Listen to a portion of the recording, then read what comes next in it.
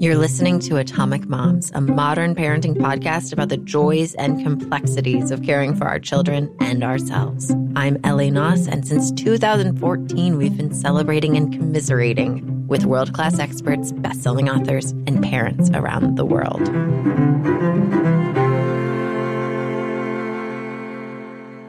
Hello, everybody. I'm so excited to share my new favorite book with you. It's called Cassandra Speaks. When Women Are the Storytellers, the Human Story Changes. It's out September 15th, 2020, and it's written by Elizabeth Lesser. Oprah Winfrey calls our guest today a friend and one of her favorite spiritual teachers. Co-founder of Omega Institute, author of best-selling books, including Broken Open, How Difficult Times Can Help Us Grow, and Marrow, Love, Loss, and What Matters Most. And also popular TED Talk speaker with over 3 million views, Elizabeth Lesser is here to talk about the power of the stories we tell ourselves. We're also talking about a sticky thing that can happen in our relationships with men these days. And she shares a new vision for power and insights from her newest book. Listeners, do me a favor. Before we get to this conversation, just pause the podcast, go to your favorite app, and press subscribe, because we have a couple very exciting episodes coming up. We have one with Dr. Shefali Tsabary, who will be a three-peat guest on the podcast. She and her co-author, Rini Jain, will be discussing anxiety and some tools that our children can use to help them cope. So we're talking about children and anxiety next week. You don't want to miss it. And then in 2 weeks, we're speaking with Chelsea Clinton. She has a new children's book coming out called She Persisted, Women in Sports. Don't forget to subscribe. Message me on Instagram at Atomic Moms. I'm just buzzing from this conversation that I had with Elizabeth Lesser. We'll be right back.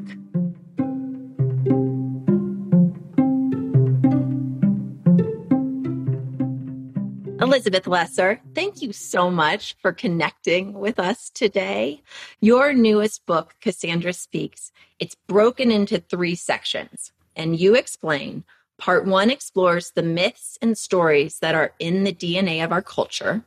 Part 2 looks at women and power and redefines what it means to be courageous, daring, and strong. And part 3 offers a toolbox for inner strength.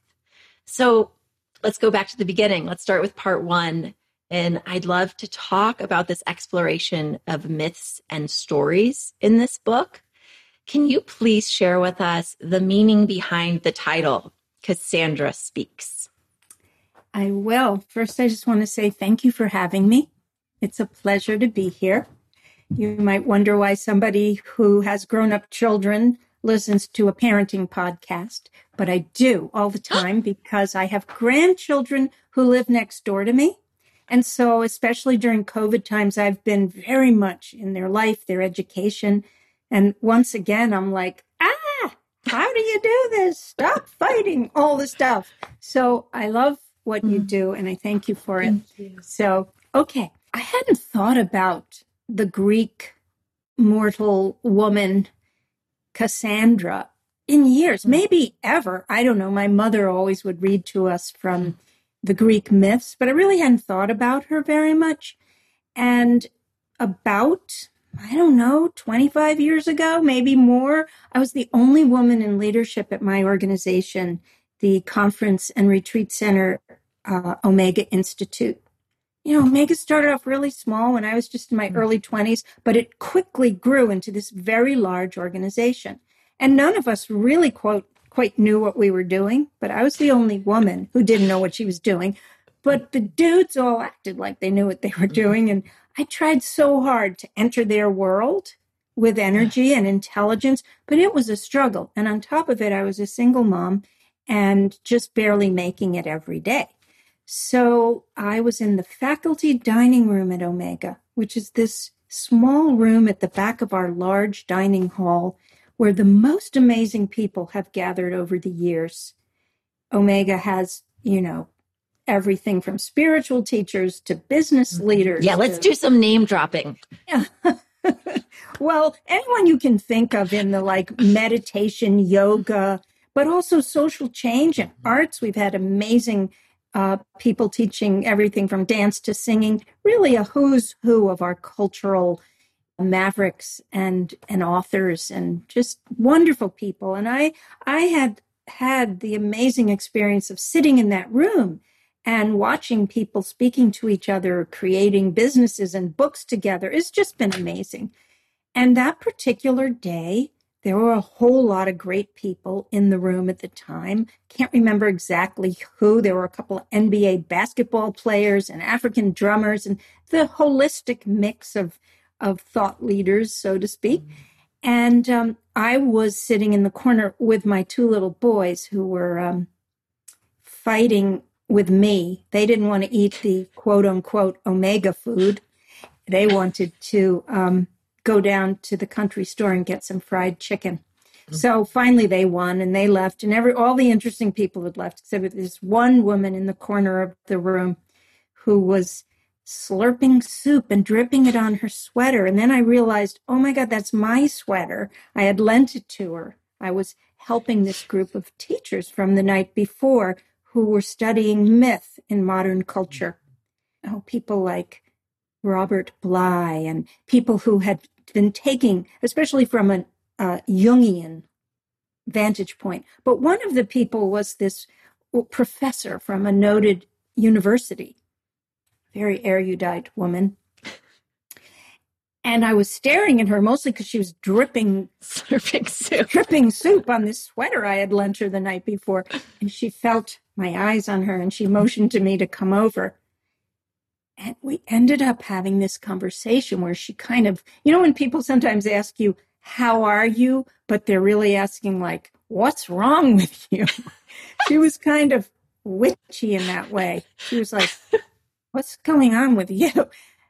And I found myself spilling my guts to this stranger that I was the only woman in power. I'd been in meetings all morning where no one was listening to me.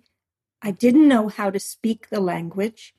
And some things I'd say that would then later come out of the mouth of the other guys. I know that one. Said it. Yeah. And I just I didn't know what was, I said, I know some things this organization needs, but no one will listen to me. And she said, do you remember the story of Cassandra? And I said, no. She said, well, I'll tell it to you. So Cassandra, to make it really quick, was a Greek mortal woman, the most beautiful woman. And all the gods and all the men wanted her. And they were all trying to woo her. And the god Apollo wooed her with the promise of prophecy, that I will give you the gift of seeing into the future. Well, who wouldn't want that? She said, I'll take it. So he gave it to her. But then he pretty much said, and the price for this is having sex with me. And she said, no. And he was furious. So instead of taking the gift away, he said, you know what? You will see into the future. You'll see everything, but no one will believe you. And as this woman was telling me the tale, because she went on to know all the terrible things that were going to happen, especially in the Trojan War, all of her family being killed, the city being in ruins and going up in flames, all the things that was going to happen to her culture. She saw it and she would warn people and no one would believe her. They wouldn't even know how to listen to her. So I took away from that story, and this woman told me, she raised her finger at me and said, don't be Cassandra. Know what you know. Feel it in your bones, women, because women know something that the culture needs now, and say it and make sure you're listened to, and don't stop saying it until you're heard and the culture changes. So over the years, I've led lots of women's retreats and organized conferences at Omega about women and power. And when I was writing the book, I remembered that story, and I decided to call the book Cassandra Speaks. I had a dream when I was little, and it was a recurring dream, and it was so upsetting that it stuck with me forever. And it was that I was in a cave, and I couldn't see what was behind me, but I knew it was something awful. And at the outside of the cave, there was a metal fence. And I was trying to shout to my father and to other people out there that something was coming from inside the cave, but they couldn't hear me and they wouldn't listen to me. And they shrugged it off and didn't believe it. And that was, a dream as a young child. And obviously, we continue to get that feeling in our culture. And that's why your work is so important. What do you say to women today who are really deeply feeling that? Let's say with COVID, if you're an epidemiologist and from the January, you've been saying, wake up, listen to me, listen to me. What advice do you have for us when we feel like we're not being heard? Well, that's why the third part of the book, I was just going to have the first two parts of the book. I'm always trying to leave off my roots of kind of meditation and inquiry and therapy. It's like, I just want to write about, stories and women, but, I always come back to starting on the inside because, yes, work in the outside is so important. Laws and rules and changing whole structures, structural racism, structural sexism, so important. We must do it. But I also know for sure in my own life as a woman leader and from watching so many other people that so much of the work of being heard starts with, at first, trusting our own voice. See, my problem, especially in those years that I was talking about when I met the woman with the sweater and the soup, I didn't really believe that I had what it took to lead. I had a severe case, and I still have bouts of it, of imposter syndrome, and also the voice that tells women to be quiet. Women shouldn't be aggressive, assertive, authoritative. We shouldn't want power. Strength in women should look a certain way. And even though it's 2020 and we may think that's not true anymore, it is. We labor under it. We labor under it in the way we're told to dress and look and sound and be.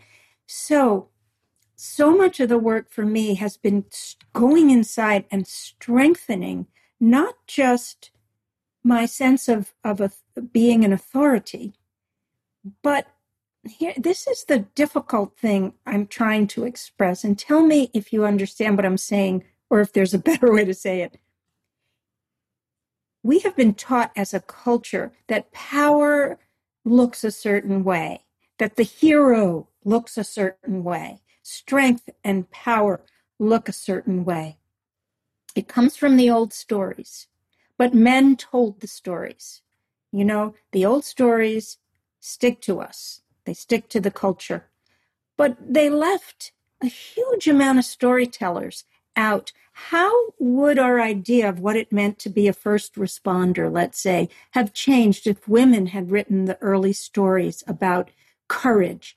Why isn't it courageous to give birth, courageous to school children, courageous to care and love and connect? Why don't we call that power and courage? So you're answering your question, how does a woman be heard? I would say the first thing is for us to believe that what we know to be true is true, and we are valid to feel differently about the way the world is going. It's funny when you said the voice part of it, the trusting our own voices. When I started this podcast in 2014, I was terrified because I hated my voice. I got made fun of as a kid for my voice. And I was ashamed of my voice, and it was always tight, and I had a lot of sore throats growing up, and I went into anaphylaxis once and couldn't talk. It's like so much stress here. And then I share this because you were a midwife. When I had my births, I was so surprised by how much sound came out of me and how vital that was for me to be able to own the experience and really go through it. And it's like, because yes, we're taught to be quiet, to make ourselves smaller, to end our sentences with a question mark. I mean, look at the very first story in Western culture, our origin myth, Eve, Adam and Eve. Can you please represent her in a defamation suit right now? My parents were lawyers. And I was like, I have to ask Elizabeth to do this like we're in court. Yes, I take the job. Yes. We all know the story of Adam and Eve. I mean, it's probably the story we all know best. They were in the garden. Well, first of all, Adam was in the garden, and it was perfect. He was all alone, and it was perfect. And he, you know why? He was made in God's image. So he was perfect. And then he was lonely, but actually the words in the Bible are he needed a helpmate. So God made Eve, the first woman, to help Adam. And he gave them both a warning. Don't eat the fruit of that tree, lest ye will die. Now, the Bible is parable, and parables are symbolic. So many biblical scholars have said, when God said, lest you will die, he did not mean you will physically die. He meant the child part of you will die and you will become autonomous beings. There are many, many translations and interpretations that say the snake in those days was not an evil creature. The snake was wisdom. The snake represented wisdom. Wisdom came to Eve in the garden and said, eat this, it's delicious, and it'll make you wise. She was like, I want to be wise, and it does look delicious. And she ate it, and she gave some to Adam. And that was the beginning of women being branded as second in creation, first to sin. And there are so many stories throughout Western mythology and liturgy that woman is the first to sin. Everything was fantastic until she came, she sinned, and the curse came upon humanity. Yeah, that story is a curse because I grew up, whenever anything would go wrong, my first thought was, did I inadvertently somehow cause this? Yeah, well, I know it comes from psychology, but it also comes from the stories we are fed. Mm-hmm. And if you look at the rest of the hero stories in the Bible, whether it's Job or Noah or Jesus, they were all heroes who had to test themselves through great difficulties. And the point of the hero's journey all the time is you leave home, you're in exile, you leave home, you have to leave parents, you have to push off from what is known, and then you go through all sorts of trials and tests. We all know this in our own life, whether it's illness or divorce or whatever painful things we go through, and that's where our character gets built.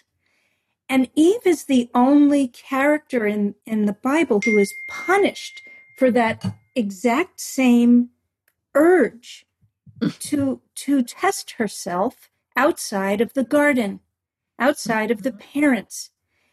And why she is punished, yet the dudes are heroes, is something we should all think about. Mm-hmm. And in reading this book, I was also thinking about my own ancestors and the stories that we have told about them, right? Because you share a lot in the book about that. Like why, when you go through Central Park, the statues are of war heroes. But what, as you said earlier, what about the other first responders? What about the inventors? What about the people who have made life better? And my listeners will remember that when my grandmother passed away, right before she died of lung cancer, I flew to Chicago for a day to be with her. And I pulled out this box because she had all these papers and stuff. Someone way back had been really interested in our lineage. She didn't care much about it, but I was pulling through it and I was sifting through all the Guy history. And then I noticed something that no one had ever shared. So I went to Smith College in Western Massachusetts, which was totally bizarre because I'm from Texas. And in sifting through this box, I mean, this is something no one ever bragged about. My great grandmother's grandmother had gone to Mount Holyoke right down the road in the 1800s. But no one in my family had mentioned it. Nobody cared. You know, you always hear about the men or who became doctors, or who went to war. But here was a woman who went to the college in the 1800s. And why weren't we celebrating that? I just wish other people in our family had cared. But it was because she was a woman. Yeah. And each one of our stories adds up to the world's story. And why is it important? I feel especially at this time, it's important for women's stories to be told from our own perspective, because we have a different perspective. Now, not all women are the same, and we're a huge group of humans, but there are several qualities that women share, whether it's from nurture or nature. It really doesn't matter to me anymore. I mean, a lot of what we share is because the only roles we were allowed to have were the caregiving roles. But it has been stamped in us, this propensity to care as much about the all as the me, the we as the me. And we need that now. The world isn't going to make it if we don't have that kind of leadership. And by leadership, I don't just mean Angela Merkel or someone like that. I mean you. I mean me. I mean you and your family, in your relationship, everyone who's listening. Everything you do is a form of leadership. And to the extent that you can trust what you know is true and good, and then bring it out and stand for it and be courageous in it, I think that's what we all need to do now. Mm-hmm. I love how in the book you encourage us to, of course, be aware of the news, know what's going on, but also to find our own news. Like, who are the people who are our own heroes? You share a lot of examples in the book of women who have stepped up and made a huge difference for our society that we often overlook because it wouldn't sell in the headlines. Right. But I know that, especially as having two daughters myself, I do need to seek those stories out in the present, but also in the past. And you have this gorgeous quote. You had traveled to France and you had gone to see the caves, and you write, "Why have we been led to believe that our ancestors were merely violent survivalists bent on protection and conquest? What about the mothers and caretakers, the artists and the mystics and the healers whose hands had painted and molded the cave art?" So I need to make a list. I've been focusing so much on the headlines, and it's really stressing me out. Yeah. But we have these people that we can call upon. And I can think of my ancestor who went to college in the 1800s as a woman. Like, there are people who have done courageous things and have stood up for the right kind of power. We've been led to believe that it's cool to be tough, like the sort of like, we want to, girls, if a girl is told she's a tomboy, it's somewhat of a like, cool. It's kind of an honorific, right? She's a tomboy. But if a boy is called a sissy or a mama's boy, that is a shameful thing. So we all go around thinking that toughness and verging on violence, it's kind of cool. And therefore, it's not cool. It's kind of Pollyanna-ish to talk about love and cooperation and sharing. These are words for like kindergarten teachers. But I'm all about making ordinary people heroic and soft power words powerful, so that we can change what power actually means. So when I look at like one of the stories of someone I like to focus on in the book. She worked in the front office of an elementary school or a middle school in outside of Atlanta. We remember all the names of the young men who shot up schools in America. We don't remember Antoinette Tuff's name because she stopped a shooting before it ever happened. So literally hundreds of kids could have died because a young man came into her school. She was the first person he saw. She was the secretary sitting at the desk. And she said to him, "Honey, what are you doing here?" And he was brandishing his gun.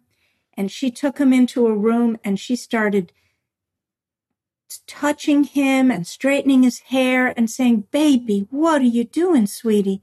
Hey, I'm having a hard day too. My husband just left me. My son is sick. What's happening in your life?" And she disarmed him through compassion. Now, I'm not saying this would work with everyone, but it worked with a kid with a semi-automatic gun and lots of rounds of ammunition. She kept him in that room for hours. The police wanted to storm in. She wouldn't let them. She was like, "I'm going to take care of this boy. I'm going to take care of this boy's heart. And you got to promise me when you treat him with dignity when you come in." And he left and they disarmed him and we never heard of her again. Those are the kind of heroes, people who use emotional intelligence and not just reactive violence to meet violence. This is what we need. And I believe women, if we trust ourselves, have a lot of know-how born of centuries of being the caretakers to do this. I have one complaint, Elizabeth Lesser, now that you are my favorite author, that it took me so much longer to read Cassandra Speaks this weekend because I kept having to stop and holler for my husband to come over so I could read him passages. Aww. I really appreciate how you delve into masculinity and power, and I need your help with something because you share that there's a shadow question I must continually grapple with. Am I asking men to be more vulnerable and communicative, but still holding them to the old standards of manhood? And yes, that is true for me. I grapple with that shadow question as well. And so it was extra meaningful to get to read these sections to my husband. Because what can we as women do when we find ourselves getting a little uncomfortable when our partner shows their vulnerability? That's in a chapter in the book called The Shadow. And most of you listening probably know that term. It's a Jungian term. It means that there's parts of ourselves we just don't want to look at. Like, it's a lot easier to blame other people. We all do this than to look at ourselves. And it's somewhat of a dangerous thing for women to do right now because we tend to always look at ourselves and take the blame. Great so point. I'm not saying go into this like 100%, but when there's something sticky that you're avoiding and you don't want to look at. Or if you don't know it, you'll find out because something keeps repeating over and over. You keep having the exact same fight with your husband or the exact same issue with your kids. And sometimes, not always, but sometimes. Yeah. Like my mother is my daughter. Like, how did that happen? They both treat me the same way. So then when that happens, my mother is my daughter, you're like, okay, what am I doing in this? Mm-hmm. Yes, my mother is someone. Yes, my daughter is someone. I'm not God and I'm not, I'm not guilty about everything. But is there something that I can learn? The question really is, if I truly want the world to be a better place, my family to be happier and healthier, what can I do? What can I really do? And the shadow thing has been the hardest and the best spiritual practice I've done to really look at myself and say, you're a hypocrite, girl. Like the very things you're blaming, you're doing. So let's clean up your bullshit. Okay. That's what shadow work is, cleaning up your own bullshit. The thing you brought up is one of my biggest bullshits I have. And I've done it for years and years. I've been married twice. I have 3 sons. I have 3 grandsons. I've had a lot of men in my life. Wow. Lots of practice I was here. born into a family of 4 girls, but I got paid back by having all these boys. So my second marriage, I married someone who also wanted to do the work. And it sounds like your husband is someone like that too. Yeah. Like I have a partner who, even though so much of the time he's a jerky guy, he is willing to get off his stuff and he is willing to confront me with my stuff. And we are spiritual practitioners together. And that's helpful for me in testing out what I'm saying here. I want him to be sensitive. I want him to be vulnerable. But sometimes when he is what I call my internalized patriarchy, the part of me that subscribes to men being strong and women being nice, it still lives in me. It's not only men it lives in, it lives in me. So I sort of punish him twice. It's like, you're not being sensitive enough. And then he's sensitive and I freak out because I want someone to save me. So what do? You do the hard work is look at yourself, admit it to yourself without beating yourself up. Know that we're all doing it. So it's not just you. And then be super honest with the people. It's not just your mate and it's not just this thing about men and sensitivity. There are times when you can humble yourself and just say, oh, honey, I just did that. I can't believe I just did that. I asked you to talk to me sensitively. And then when you did, I walked away and didn't listen because it made me uncomfortable. Let's try that over. I don't know why that's so hard. That is so hard, humbling ourselves that way. But it's magic. It is freaking magic because the other person, most people are good and want to play fair. That other person will be so grateful that things will move in the relationship. It's a miracle I have to prove to myself over and over. Kind of like for me, just even sitting down to meditate. It's like I have to like drag myself to the chair. Totally. Every time I'm like, yeah. Oh. Speaking of humbling ourselves, another main component of this book is humbling ourselves to the other and this idea of otherness, and not only being concerned with our own truths, but also being humble enough to listen to someone else's. I'm like, my mouth is starting to get funny and tense as I say this. How, Elizabeth, might I?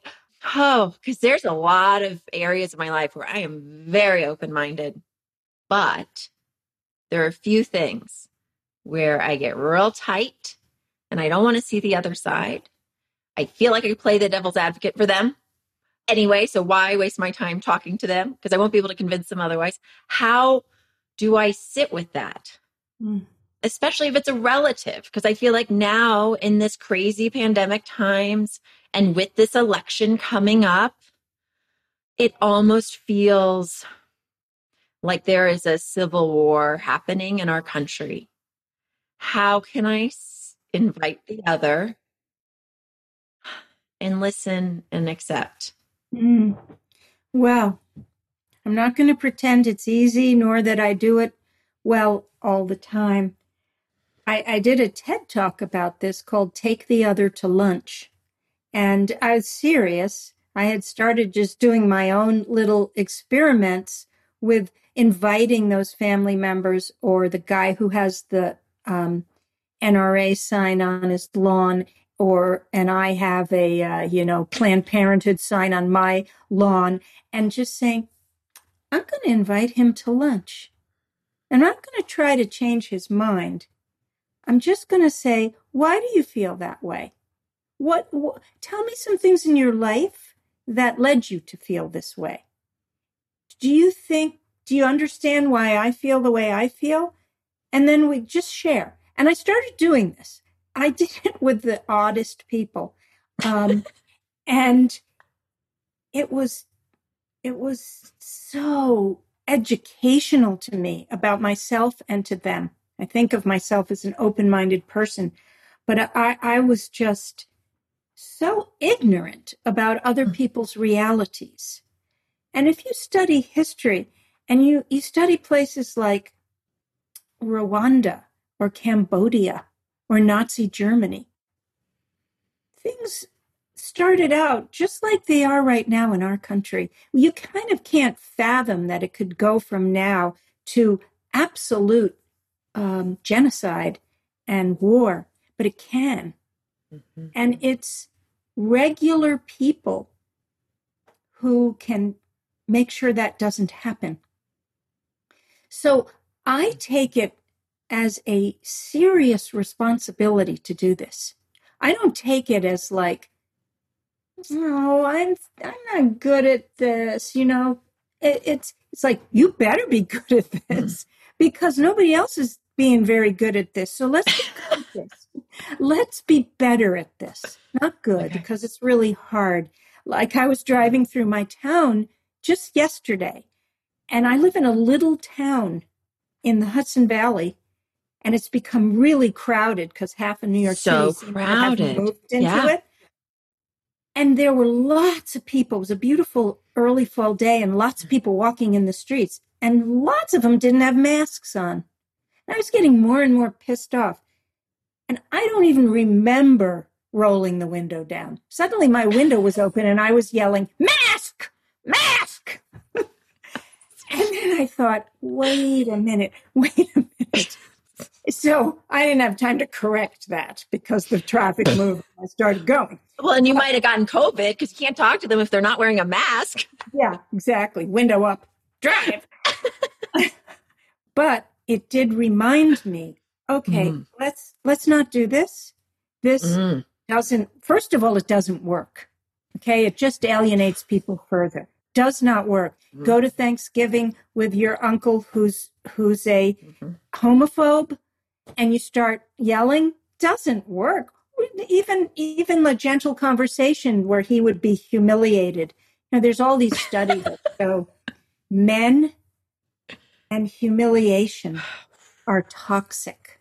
Yes. And to call out a man in front of other men about a super held belief, not a good idea. I did that one Christmas with my uncle.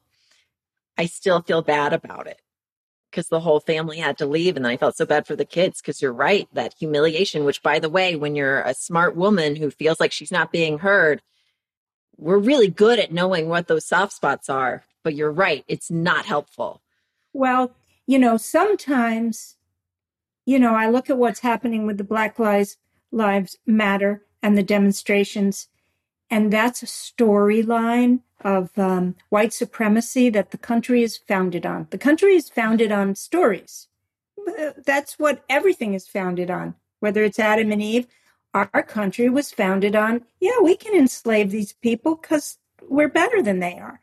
So that is a story that is being interrupted now by super brave people who are like, I don't care if this is humiliating you. Mm-hmm. We're going in. So I don't want to say that you should never raise your voice and say the truth.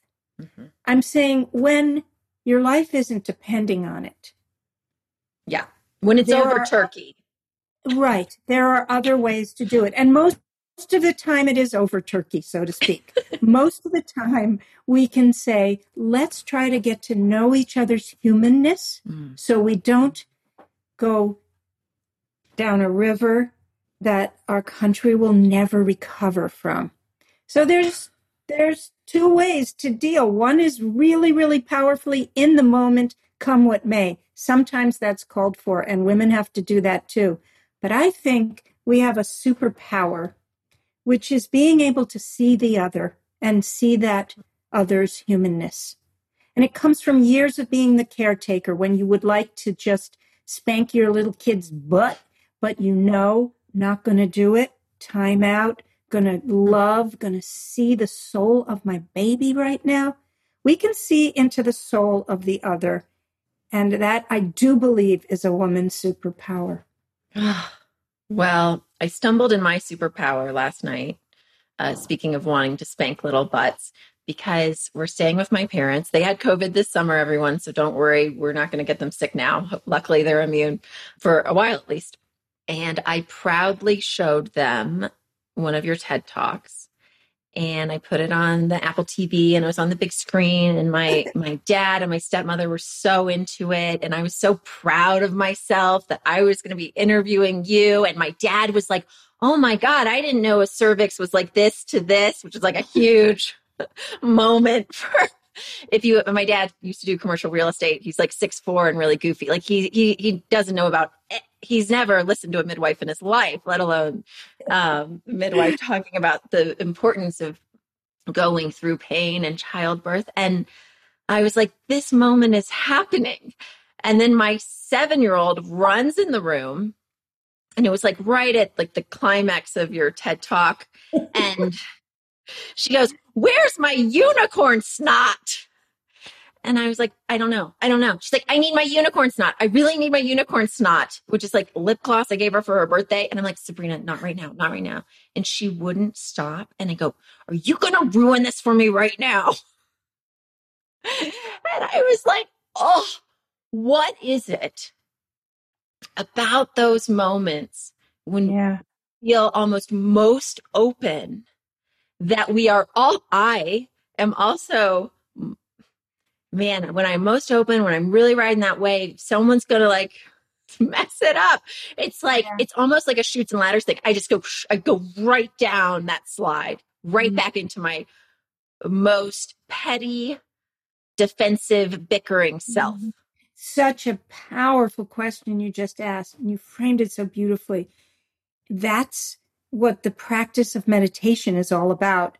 And yes, I too have to be dragged to my seat, and I've been doing it for 40 years. But the practice of meditation is about, meditation teaches us to pause before we react. That is something that if you meditate enough, it becomes second nature, that instead of to react, especially in heightened moments, either heightened moments of glory or heightened moments of trauma, and it helps so much in both of those moments, because both of those moments, our other parts of our brain have taken over, and other hormones have taken over, either the fight or the flight. And when you have trained yourself through meditation over and over and over, or even just started, in meditation, it's like you sit there and your insane mind immediately starts going. It tells you, get up, this is boring. Or I wonder what I'm going to make for lunch, and all the things.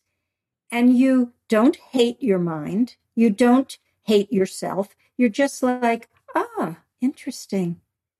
My mind is doing its thing. And the mind slows down, and then for half a second, you experience the big sky of just being. And then your knee hurts. I'm getting up. I hate this. But then you calm down and you move a little, and then you're back. And you do this over and over, and you train yourself to take a pause before reacting. So let's say you were in a better space and you weren't hijacked by your glory. Oh, maybe that was it. But it also got hijacked almost by my peace. Like I was really riding that wave, and I didn't want her to like. I know, but what if you had said, hold on, parents, could you hold on a second? I'm going to pause this. Sweetie, it's over there. I saw it. It's under the bed. Okay, now we go. So that could have happened. Most of us blow it all the time. I was afraid of ruining the crescendo with the pause, but I hear But that was sort of like not trusting that your parents would wait, having a totally, sense of like, oh my totally God, I gotta do it, I gotta do it. And being totally pissed at your kid, which like who isn't half the time. So these days. but there a sense of faith that the Yeah. moment, well, that it's not just me here orchestrating this. Oh yeah, it was total control. It was like the ADD dad is actually paying attention. It was Yeah. totally So, me and trying you to just control. were desperate for that. And like, so the desperate, I'm picking on you, but we all do it. I'm asking for it. Okay. The desperation hijacked something that could have solved it right then and there. I'm just going to pause this, guys. This is amazing. Don't go away. All right. I swear it's going to take 1 second. Honey, the goop or whatever it's called is under the bed. And then she'd run off. Maybe it wouldn't work. Right. Maybe your father would have left and your daughter would have said, I hate you. I don't know. Would have gone back to the Astros game. But a lot of times that capacity to pause is wonderful and it's developable. Oh, that's beautiful. Thank you. I'm ready to ask my daughter for a do-over. In closing, I wanted to share this one idea with our listeners that you bring up about self-care. And since I'm a white woman in my 30s, I thought I had already read everything there was to read about self-care and how I should be encouraged to do it. And there's podcasts about it, and it's all the rage. And you really shook it up for me because I had never heard about the first law of healing. And when I read that, I thought, oh, I'm going to go about this differently now. In closing, can you share that with our listeners? Yeah. Well, I made up the first law of healing, so don't think it's some sort of scientific thing. That's why I hadn't heard of it. From my years of being a fly on the wall of more self-help workshops than's probably legal, from being at Omega, where every single self-help person, from psychologists to diet people and exercise people, I just was exposed to so much. I began to see that a lot of it worked for a little bit of time, and then you were on to the next fad, or you just didn't follow through. And so much of it had to do with this sense that there's something wrong with me. There's something wrong with the way I look, with the way I act. I got to fix me. I'm going to fix me. I'm going to fix this body of mine because it's too fat, too dark, not buff enough. Wrong, wrong, wrong. And so much, and it's even more so for people who don't fit the very narrow thing of skinny, white, blonde person, women of color, disabled people, women who are not size 2. Hello, how many people are? And if you are, how much are you hurting yourself to be it? So the first law of healing is to love your body no matter what it looks like, feels like, sounds like, color of your skin, tone of your skin, hair quality, weight, knock-kneed, funny nose, big ears, whatever it is you look at in the mirror and hate on, the first order of business is to love yourself just as you are, the same way you love your child.